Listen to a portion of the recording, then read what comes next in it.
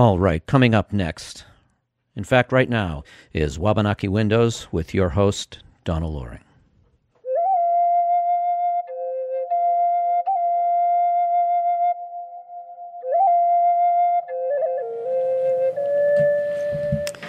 Welcome to Wabanaki Windows. I'm your host, Donna Loring. This is a special edition for Wabanaki Windows, and we're going to be talking about the North Dakota Access Pipeline. And we've chosen that subject to talk about because the mainstream media is treating it as really not, they're not talking about it. There are some very important things happening with that pipeline that everybody should be concerned with. My special guest today is Sherry Mitchell. She is from the Tribal Penobscot Nation, the director of Land Peace Foundation, and Native rights and environmental activist.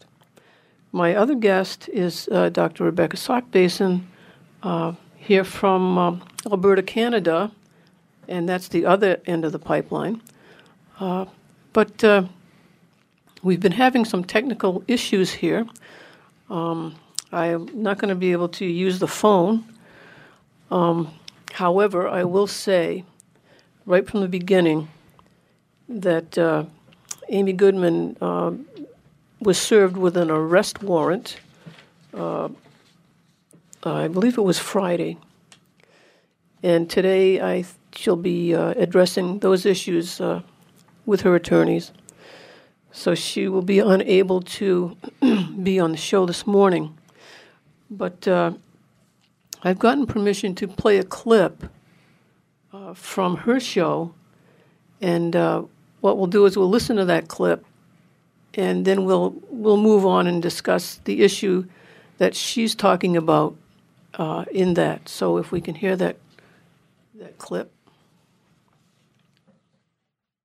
Standing Rock Sioux Tribe. We welcome you both to Democracy Now! Chairman Archambault, we just came back from North Dakota, having filmed what took place on Saturday, which shocked everyone. The dogs and the pepper spray unleashed on Native Americans who were protesting, or as you say, protecting the area that the Dakota Access Pipeline is being constructed on. Can you respond to what took place? Thank you, Amy, for being out there and capturing all the footage. There's always two sides to the story, and law officials try to portray that they were attacked by an angry mob and it was a riot scene. But that was not what was taking place. We had protectors who were concerned about the land, and it just goes to show what kind of company Energy Transport Partners is. They have zero policies on community relations, zero policy on human rights, zero policies on indigenous rights. And so when a company is like that, they have no social responsibility and they don't care about anything. And they hire security companies with untrained handlers. And these handlers, the dogs are attacking the handlers. That's why they release dogs into the crowd. And then they go and try to recover them. It just doesn't make sense, and it's not right. What this company, Energy Transport Partners, is doing. They say they have every right to be there, but so do we. On Monday, a Dakota Access spokesperson issued this statement saying, "We are greatly saddened and extremely bothered to confirm that unwarranted violence occurred on private property under easement to Dakota Access Pipeline, resulting in injury to multiple members of our security personnel and several dogs. It's unfortunate that what's been portrayed as a peaceful protest by the opponents of the pipeline has now turned to violence and intimidation by a group of criminals and activists. Assailants broke through a fence, attacked our workers. We're working with law enforcement to ensure that all offenders are arrested and prosecuted to the fullest extent of the law." Chairman Archambault, can you respond to what they said? The county sheriff repeated this, though what was shocking also is that the local law enforcement were not there over this whole period, so they simply repeated what the company said. Yeah, the company provoked this whole thing, and law enforcement From what I understand, they observed everything, and it wasn't until the company came forward and assaulted one of the protectors when the protectors crossed over the boundary. But there's a question there. Like we always said, we have a right to our treaty lands, and we have a say. The company, the U.S. government, the state government never got permission from us to be on that land, to do this to our lands. When you say protector, can you explain, using this term protector rather than protester? The protesters is somebody that is standing there waiting for confrontation. A protector is going to do what it takes on the ground to make sure that nothing negative happens to our indigenous rights and our indigenous lands. One other thing, Amy, is, when the law enforcement came, it dispersed peacefully, and the law enforcement only took statements from the security company. We had individuals, we had witnesses, and you exposed a lot of this with your coverage, but we had witnesses and we had people who had injuries as a result of the confrontation, and we had a lot of people with pepper spray, but the law enforcement said they wanted to do a thorough investigation. Before they did that, they start releasing statements, and it's just one-sided by reports by the law enforcement. They should have got both sides. I mean, the use of dogs, you're the chairman of the Standing Rock Sioux tribe. Have the state authorities or the county authorities explain to you how it was that the company security unleash these dogs, both on leash and unleash them on the protesters, biting a number of them. As people could see in the report we just played, you had a dog there whose mouth and nose were dripping with blood, as the security guard who was holding that dog, even when I pointed this out to her, and others certainly did, moved on to attack other members of this protest. What has the county authority said to you about this? They have to answer to you. First thing I did was I asked the law enforcement, where did this company get these dogs? Was this something that law enforcement supplied? When I asked the question, they said no, they had nothing to do with it. The company hired someone to get these dogs, and there was a lack of training on how to handle the dogs. And they were using the dogs as a deadly weapon. And that's something that needs to be looked into, is who was handling these dogs and whose dogs were they, and why were they being used? This was all premeditated. They knew something was going to happen when they leapfrogged over 15 miles of undisturbed land to destroy our sacred sites. They knew that something was going to happen, so they were prepared. They hired a company that had guard dogs, and then they came in and they waited. And it was, by the time we saw what was going on, it was too late. Everything was destroyed. The fact is that they desecrated our ancestral grave sites. They just destroyed prayer sites, and it's disturbing. And that's why we're filing for the temporary restraining order. They need to stop working. This company needs to go away. Energy Transport Partners is a bad company. Energy Transfer Partners is working for the Dakota Access Pipeline to build it. Okay. So you get the idea of how dangerous it is out there at this point right now. And the fact that Amy Goodman actually had these dog attacks on video and showed them on her show Democracy Now!, I think kind of rattled some cages and really got some things out to the public that they didn't want, that they wanted to be kept sort of under the umbrella. They're charging Amy Goodman with criminal trespass, which is a misdemeanor, B. Cody Hall, who is the the head of the Red Warrior camp, they arrested him and they charged him with criminal trespass, A and B.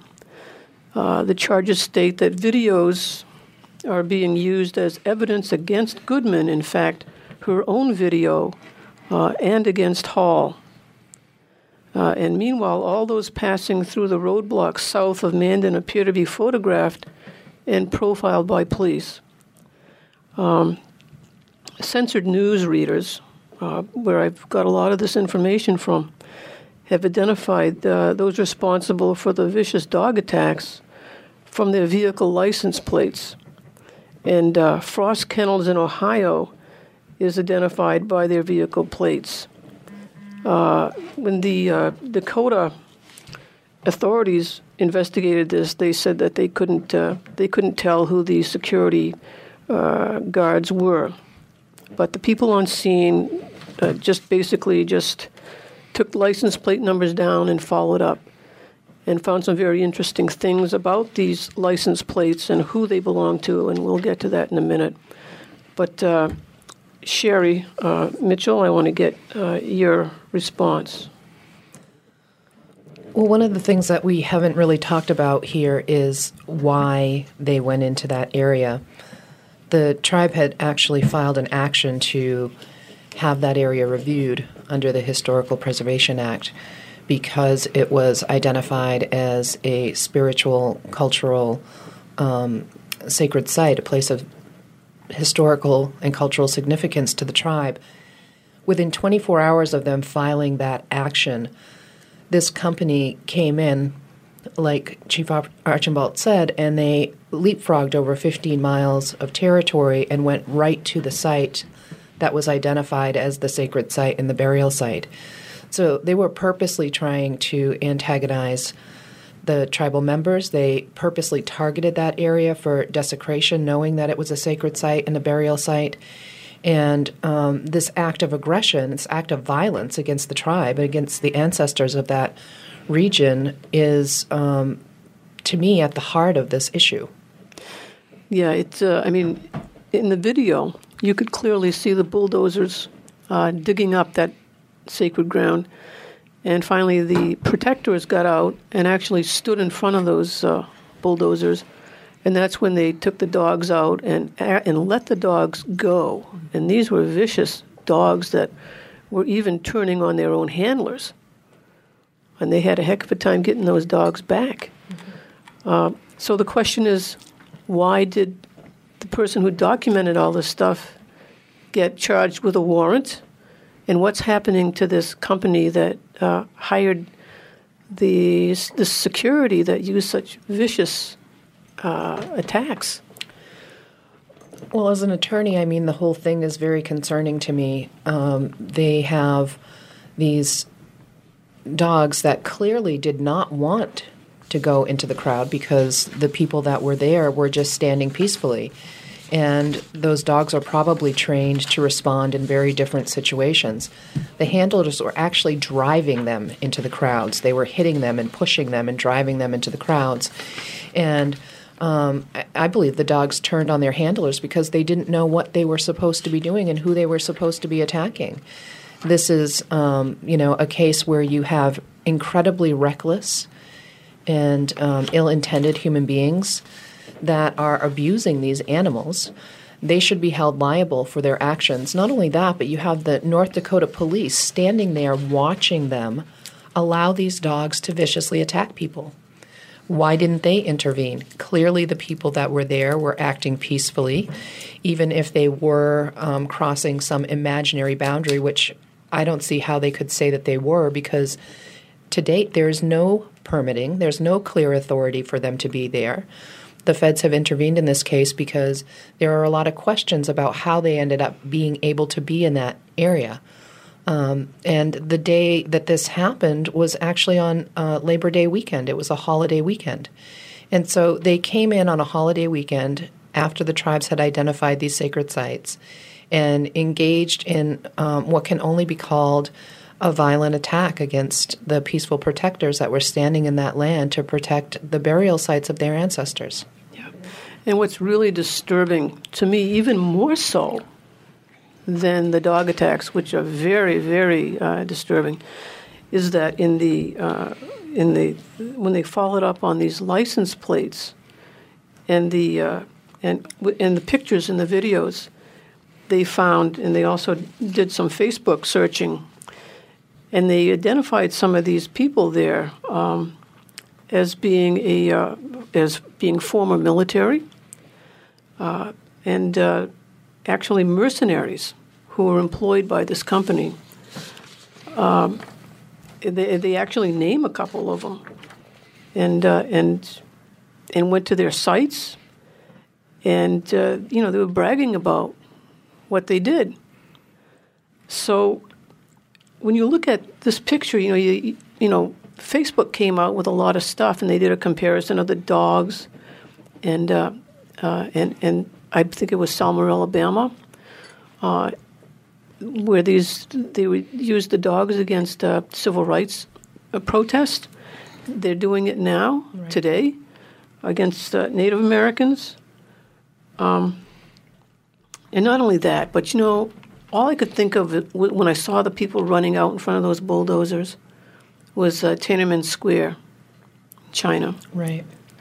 We look at all these other countries, these other things happening, and it's happening here now, and it's being suppressed. And you say, what the hell is going on in a free country? Well, it's interesting that you bring up the civil rights movement, because it was really clear, a lot of the nonviolence training that I do, it was really clear that not only did the population become aware of how powerful the media could be in addressing these issues, but the media became really well aware of how powerful these public messages could be in addressing these issues. And so they have systematically bought up all of these media sources that have these ties to these corporate interests, and they're all connected, as we all know. And they are doing a fantastic job of suppressing this information from getting out. And I think that's why we're seeing this slap suit against Amy Goodman, because she is publicizing this information. She is putting video out there, and this is what they're trying to control and to prevent. And I also think that it's important for people to recognize that the outcry to this has been significant within specific target populations, but the mainstream population is turning a blind eye to this. And this is a historical ignoring of Indigenous issues, where people turn a blind eye to the mistreatment of Indigenous people. This is a long history of suppression and genocide and violent confrontation with the Indigenous people here, and they're still taking from us. Not only did our ancestors have to face this incredible violence, there was a massacre that occurred on that site. Not only did they have to face that incredible violence then, but they're facing incredible violence now when they should be being allowed to rest as their bones are being turned out onto the ground. It's horrific. And why aren't more people paying attention to this? That's the underlying question here, is why do we still, in this day and age, have to stand and put our bodies in harm's way in order to protect what little we have left? It's just it's a travesty, and it's an indictment on U.S. society. Yes. Rebecca? Yeah. I think for many of us as Native people, it's a painful reminder, like the use of the dogs is a painful reminder of how Native people continue to be treated as not being human. And, it wasn't even until 1537 that the Pope deemed us as even being human. So it's the subjugation or the hiding of what's going on is a pattern in history. And this is the point at which when we often hear, it's just in the past, Native people need to get over it. This is why mainstream society has that belief that Native people just need to get over it, because they're not informed about what's going on, because reality, it continues to be hidden. So something like Amy Goodman being arrested and for the media to not be covering this is an ongoing pattern that we have experienced as Native people. So just imagine this. Late Sipsis from Indian Island once said to a group of us young political activists, she said, it's really something how often as Native people we think about white people. She said, and they don't ever have to think about us. White people don't ever have to think about us. And the media has a very strong role in that process. So there continues to be mascot issues. We continue to be identified as Washington Redskins, right? Dogs attacking our people. You know, these are ways in which society finds it acceptable or hidden to treat our people as not being human. So I would ask people to just stop and think about what's happening right now. There's over 5,000 Native people. It's the largest action in U.S. history, the largest gathering of Native people. That's over 5,000 people are over there. There's a lot of non-Native allies there, but it's predominantly Native people. They've come from all over North America, Hawaii, Arawungi, New Zealand. And they've gathered there to protect that land and to protect the rights, and they acknowledge the rights that our people have to the land. And so, because this isn't just an Indian issue, this affects everyone. And so imagine for a moment if that pipeline was going through Martha's Vineyard or Beverly Hills, they would it wouldn't be acceptable.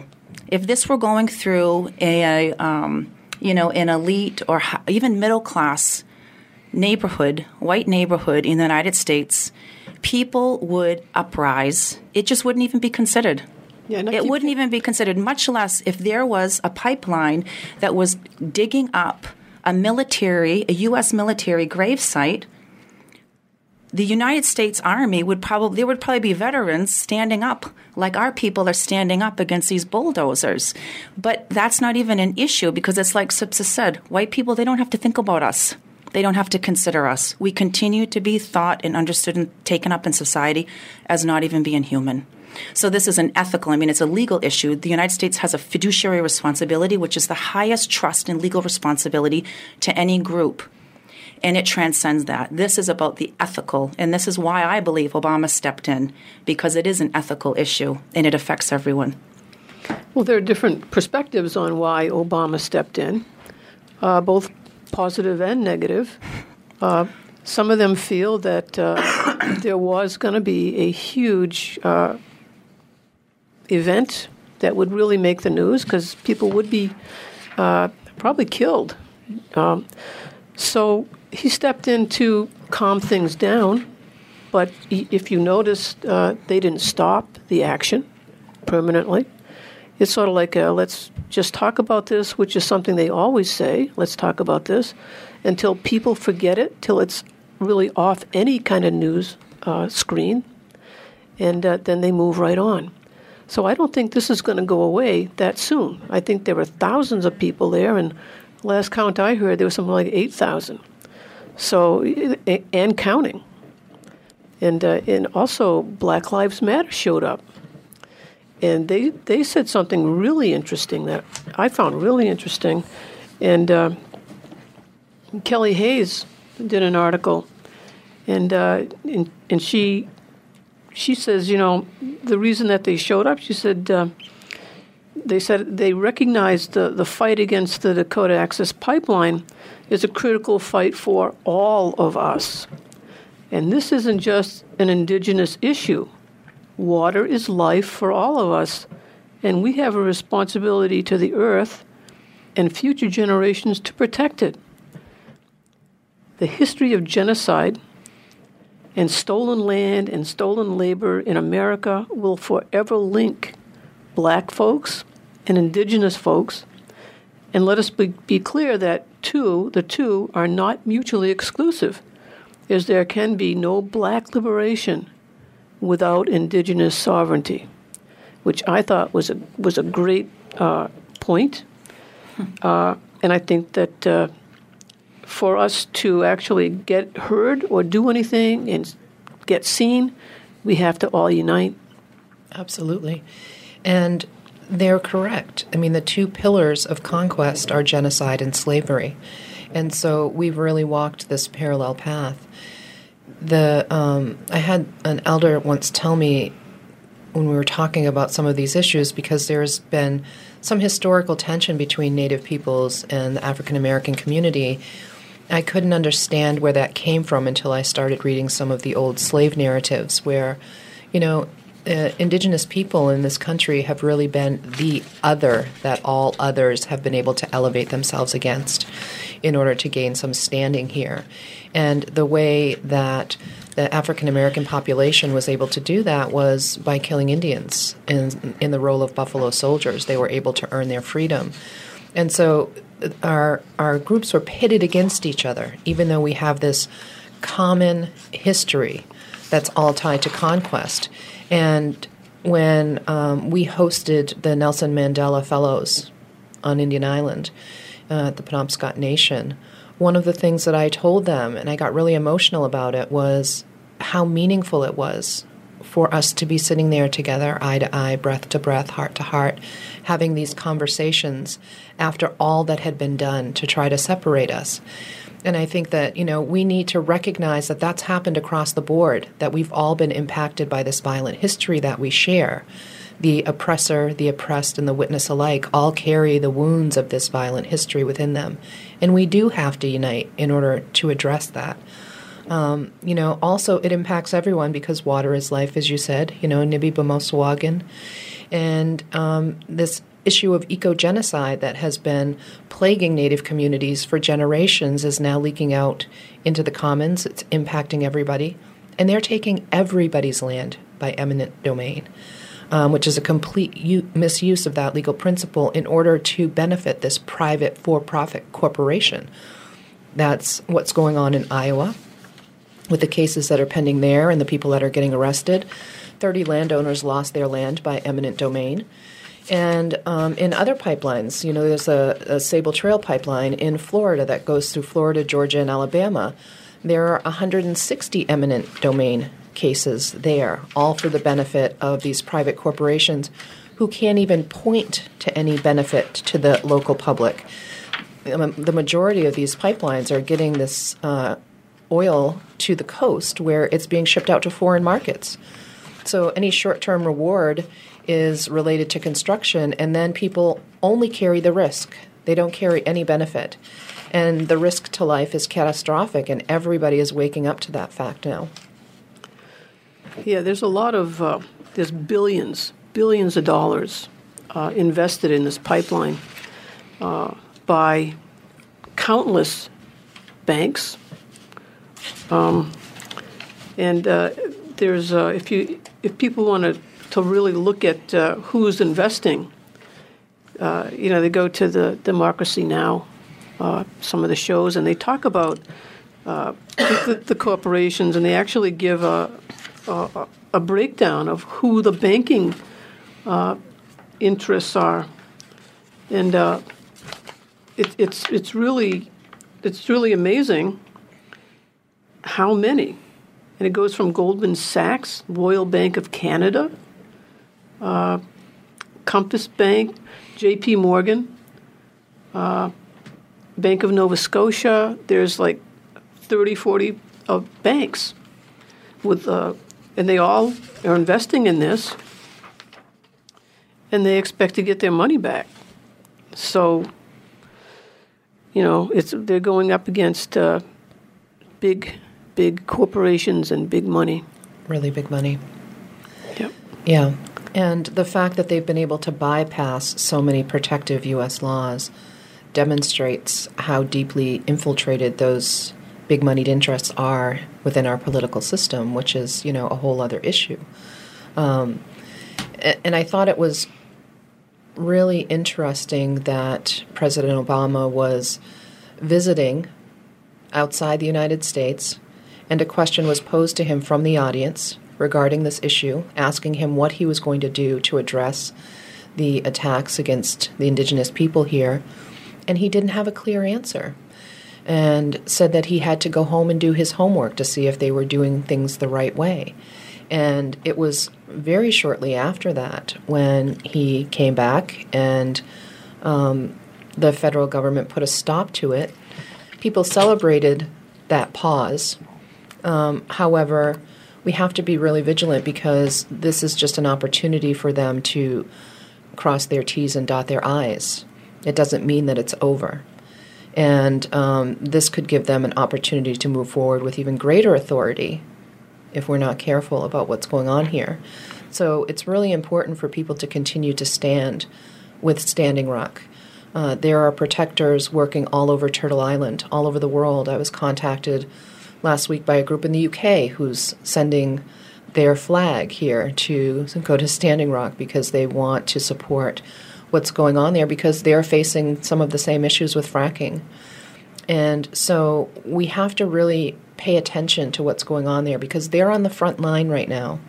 And they are being given this incredible opportunity to bring light to this issue for protectors all over Turtle Island who are standing at the same time. So, you know, it's really critical that people not get too comfortable within this pause, that people continue to go. And I know that the lines going into Standing Rock are huge. We had 2 van loads of Passamaquoddy people who went yesterday. We have several Penobscot tribal members who are going to be going in about a week. And tribes from all over are continuing to send people in shifts, bringing supplies and support to them. And that's important because that's a brutal place to spend the winter. And they're going to need all of the supplies that they can get to keep them safe during those winter months. Yeah. Rebecca, and I don't know if Chief Francis, we had planned to have Chief Francis on. I'm going to try to reach him. We have issues with our phone system here. So, Rebecca, if you've got some comments. Yeah, I think that it's also important for us to be reminded of what's happening here at home in our own home state, and perhaps the chief can speak to this. But ultimately, what's happened is the sovereign, the inherent rights of the Standing Rock tribe have been violated by the state. So the state allowed the extraction to begin happening. And that violates, sovereign rights and fiduciary responsibility that the federal government has to the Standing Rock tribe. So what's happening here in the state is right now we've got a case pending about water rights, and here it's the estate of Maine attempting to impede our water rights as a federally recognized tribe of the Penobscot Nation. And this is how, these issues snowball, is it's, the state here in Standing Rock were the initiators of not honoring the duty to consult that the federal government has to tribal, federally recognized tribes. And this is a major issue. So I think it's important to acknowledge that. When I said that there were over 5,000 people protecting, the land in this action, it's important to imagine the amount of people that is. Just in the state of Maine, we have just over 5,000 Native people. And so when I say that this is the largest gathering of Native people in United States history, indeed it is. And so it would be like as though if all Native people in Maine got together and were at one action like this, protecting the land and protecting the water. So I just wanted to make sure that we were cognizant and reminded of that this isn't just happening over there, that we have our own rights to water as a tribal nation that are eminent and that are happening right here in Maine. This isn't just happening somewhere else, but it's right here at home. So we need to stay tuned into what's going on here in our own home state. I think that's really important, and we did highlight that at the action that we had yesterday, that, we still have this ongoing attack against our own tribal water rights, which can be linked back to corporate activity. And, we're well aware of that, and we've been doing a pretty good job of educating people with all of our different, within our different networks. And you brought up something else that I think is really important, which is consultation. Not only have the states and federal government been lax in their consultation requirements, but they've completely eliminated in recent years. This has been a really troubling scenario where they've completely eliminated in recent years the consent decree. So they've left the consent language off, the free, prior, and informed consent, which is a requirement under both domestic and international law, and that piece needs to be looked at as well. Okay, we have Chief Francis on my cell phone. I'm putting him up to the mic. Hopefully this will work. Kirk? Yes, good morning. It's working so far. So we'd like to get your take on what's going on out there in North Dakota with the pipeline.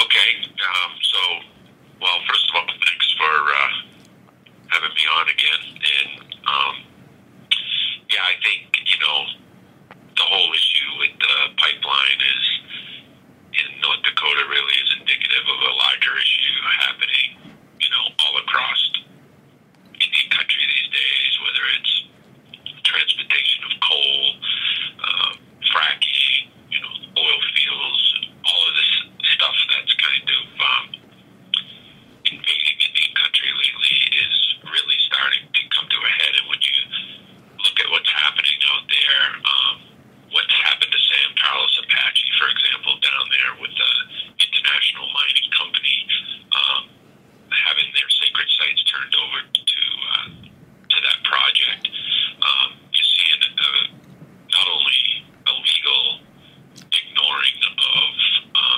NAGPRA and protection of sacred sites and all of those things, but a political one as well that is really, when it comes to this size of an economic project, you're seeing, the Indian agenda kind of get pushed aside and the protections that are supposed to be in place. So I will say, though, it was a breath of fresh air to see the Obama administration step in after the court decision the other day. I think it was the right thing to do, obviously, and slow things down and let everybody take a breath and start to figure out what the solutions are here. So I think that there's a host of problems with this pipeline, drinking water, a whole host of sacred site issues, as well as tribal issues, which I think lends to the fact that, the problem here is that the tribe has not been part of the process, because as you know, this pipeline was set for a much different route until it was objected to in other areas that were obviously more politically connected within the state. So as the pipeline moves and they start building it down the route they're going now, and it starts to affect the tribe. The tribe had not been hadn't been consulted with, and you have to wonder why it gets pushed on them down there when the kind of the elite of the state don't want it near them. So it's an issue that I think bringing attention to the pipeline is obviously very important for Standing Rock, very important for the Missouri River, for the environment there and all of that, but it's really indicative of a much larger issue happening where economics, and you see this in every economic downturn in our history, that always gets balanced on the backs of the natural resources of Native America, and it's really something that folks are bringing attention to out there in a big way, and it's so far it's stopping what's happening, and it's causing people to pause and rethink it. So I think it's a good thing. Okay, Kirk, we're running out of time here. We got a late start. Sorry. It took us a while to figure this out. But thank you for your comments. And we'll try to keep everybody informed on this issue. And the tribe has passed a resolution. We have a support letter. We're figuring out a delegation,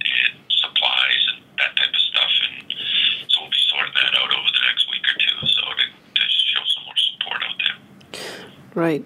So when we've been getting calls about how people can help, there are various ways they can help. First of all, they can contact the White House. They can contact their congressional delegation. And there are other ways, and I see Sherry writing some things down over there. So, Sherry? Yeah, there are 2 ways that you can send a cash donation. The Sacred Stone Camp is sacredstonecamp.org. You can make a donation there. Red Warrior Camp is actually a collective of people who believe in meeting their prayers halfway through nonviolent direct action. And you can send donations there at www.nodapl, that's no, D-A-P-L, solidarity.org, nodapl-solidarity.org.